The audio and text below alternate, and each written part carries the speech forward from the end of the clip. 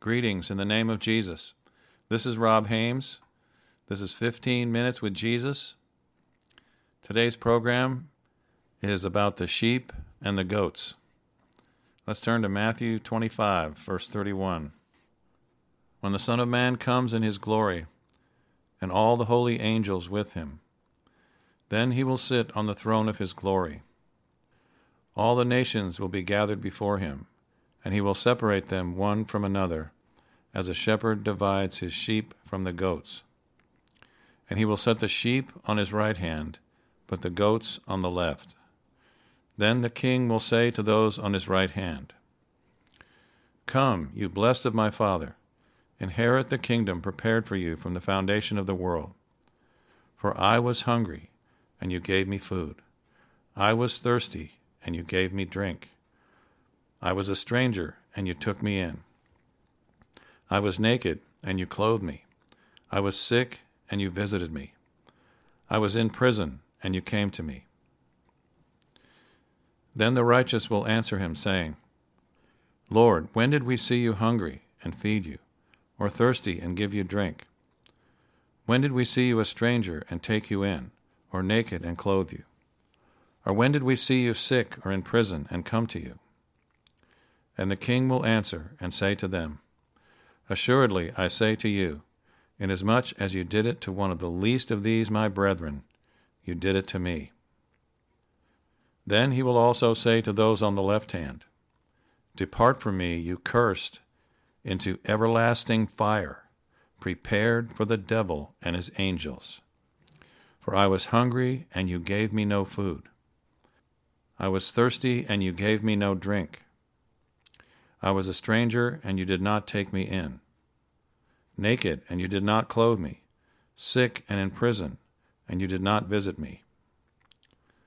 Then they also will answer him, saying, "Lord, when did we see you hungry, or thirsty, or a stranger, or naked, or sick, or in prison, and did not minister to you?"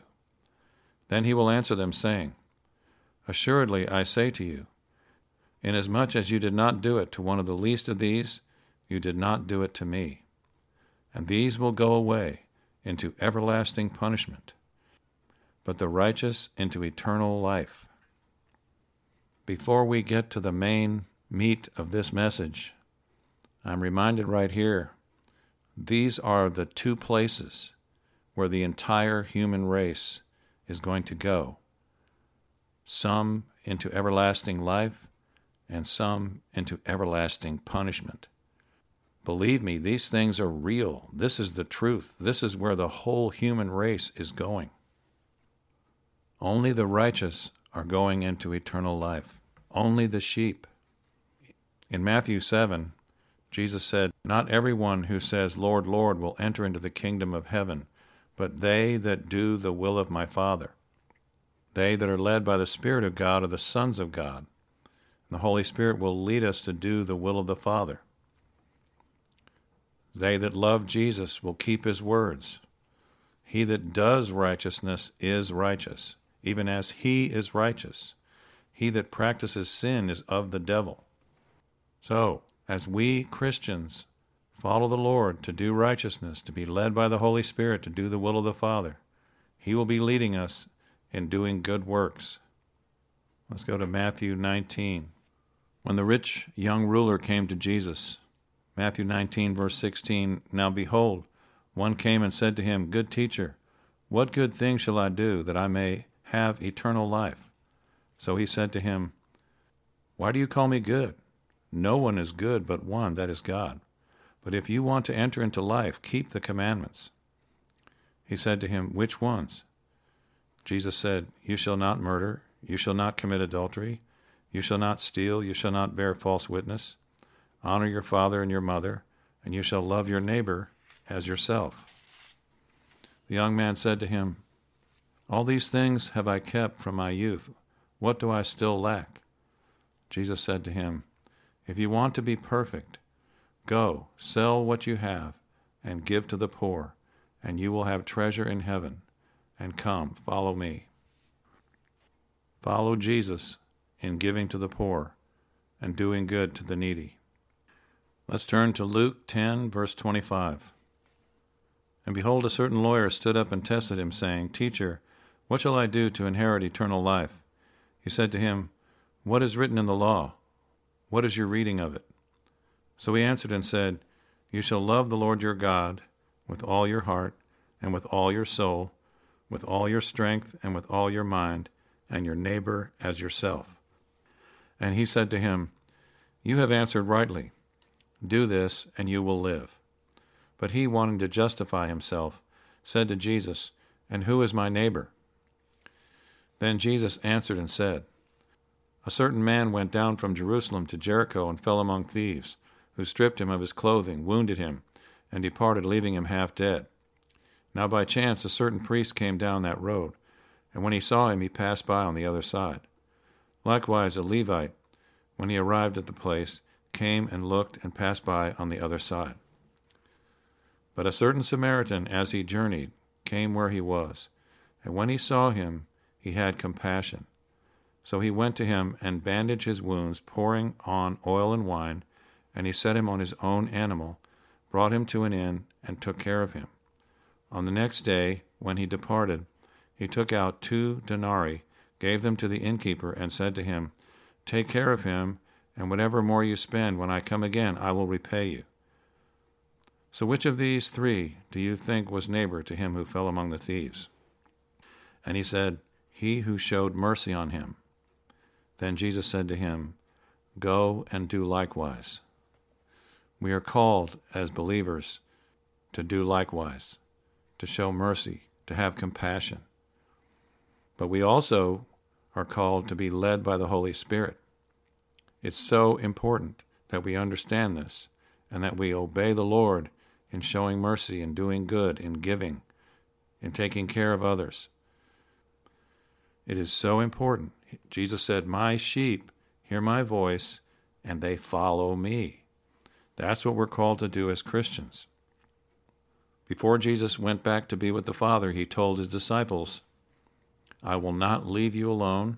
I will not leave you comfortless. When I go to the Father, I'm going to send the Holy Spirit, that he may be with you forever. So Jesus has not left us alone. He sent the Holy Spirit on the day of Pentecost, and we as believers can receive the Holy Spirit, be baptized in the Holy Spirit, and be led by the Holy Spirit to do the will of the Father every day, denying ourselves, taking up our cross, and following him every day. That's what Jesus has called us to do. He's called us to love one another. Let's go to 1 John 3, verse 16. By this we know love, because he laid down his life for us, and we also ought to lay down our lives for the brethren. But whoever has this world's goods and sees his brother in need and shuts up his heart from him, how does the love of God abide in him?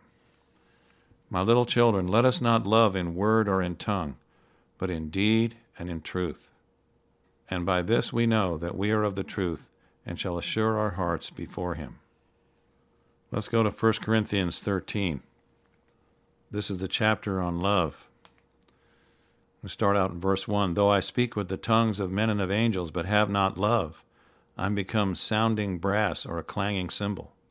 And though I have the gift of prophecy and understand all mysteries and all knowledge, and though I have all faith so that I could remove mountains, but have not love, I am nothing.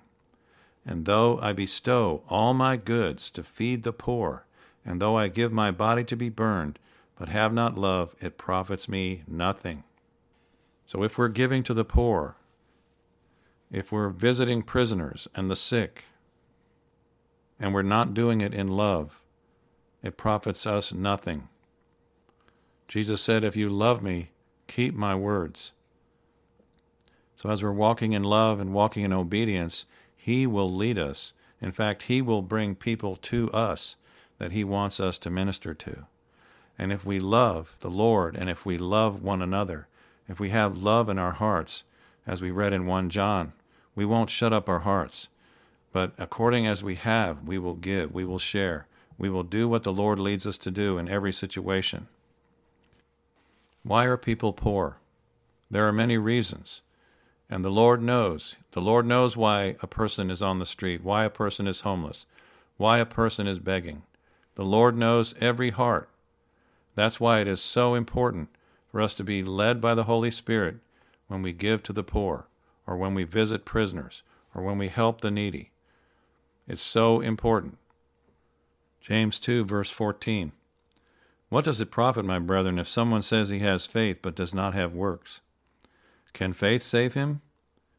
If a brother or sister is naked and destitute of daily food, and one of you says to them, "Depart in peace, be warmed and filled," but you do not give them the things which are needy for the body, what does it profit?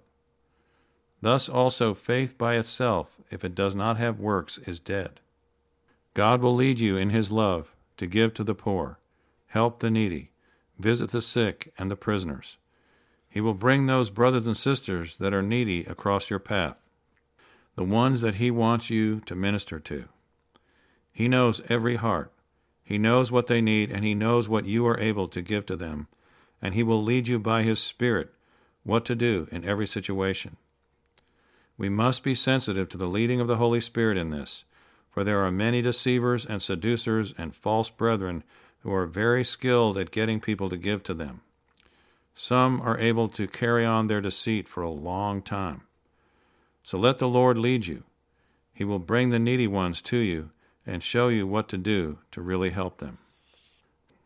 I've experienced preachers that are very skilled and very crafty, and they know how to get money from the people because Christians want to do this. They want to give. They want to help the needy.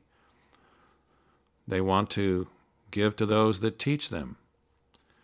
But there are many false prophets. Jesus said they're wolves, ravening wolves in sheep's clothing. The sheep's clothing is the Word of God. They speak the Word of God. They quote the Word of God. And they know how to deceive the people and to get money from them, big money. The only thing is they don't count the cost. I've always said this. They think they're very crafty, and they use their craftiness to get money, but they don't count the cost, because one day they will stand before the Lord Jesus Christ, and they will have to give an account for what they've done to his people and how they've treated his sheep. Remember, Jesus said, "If you've done it to one of the least of these, my brethren, you've done it unto me."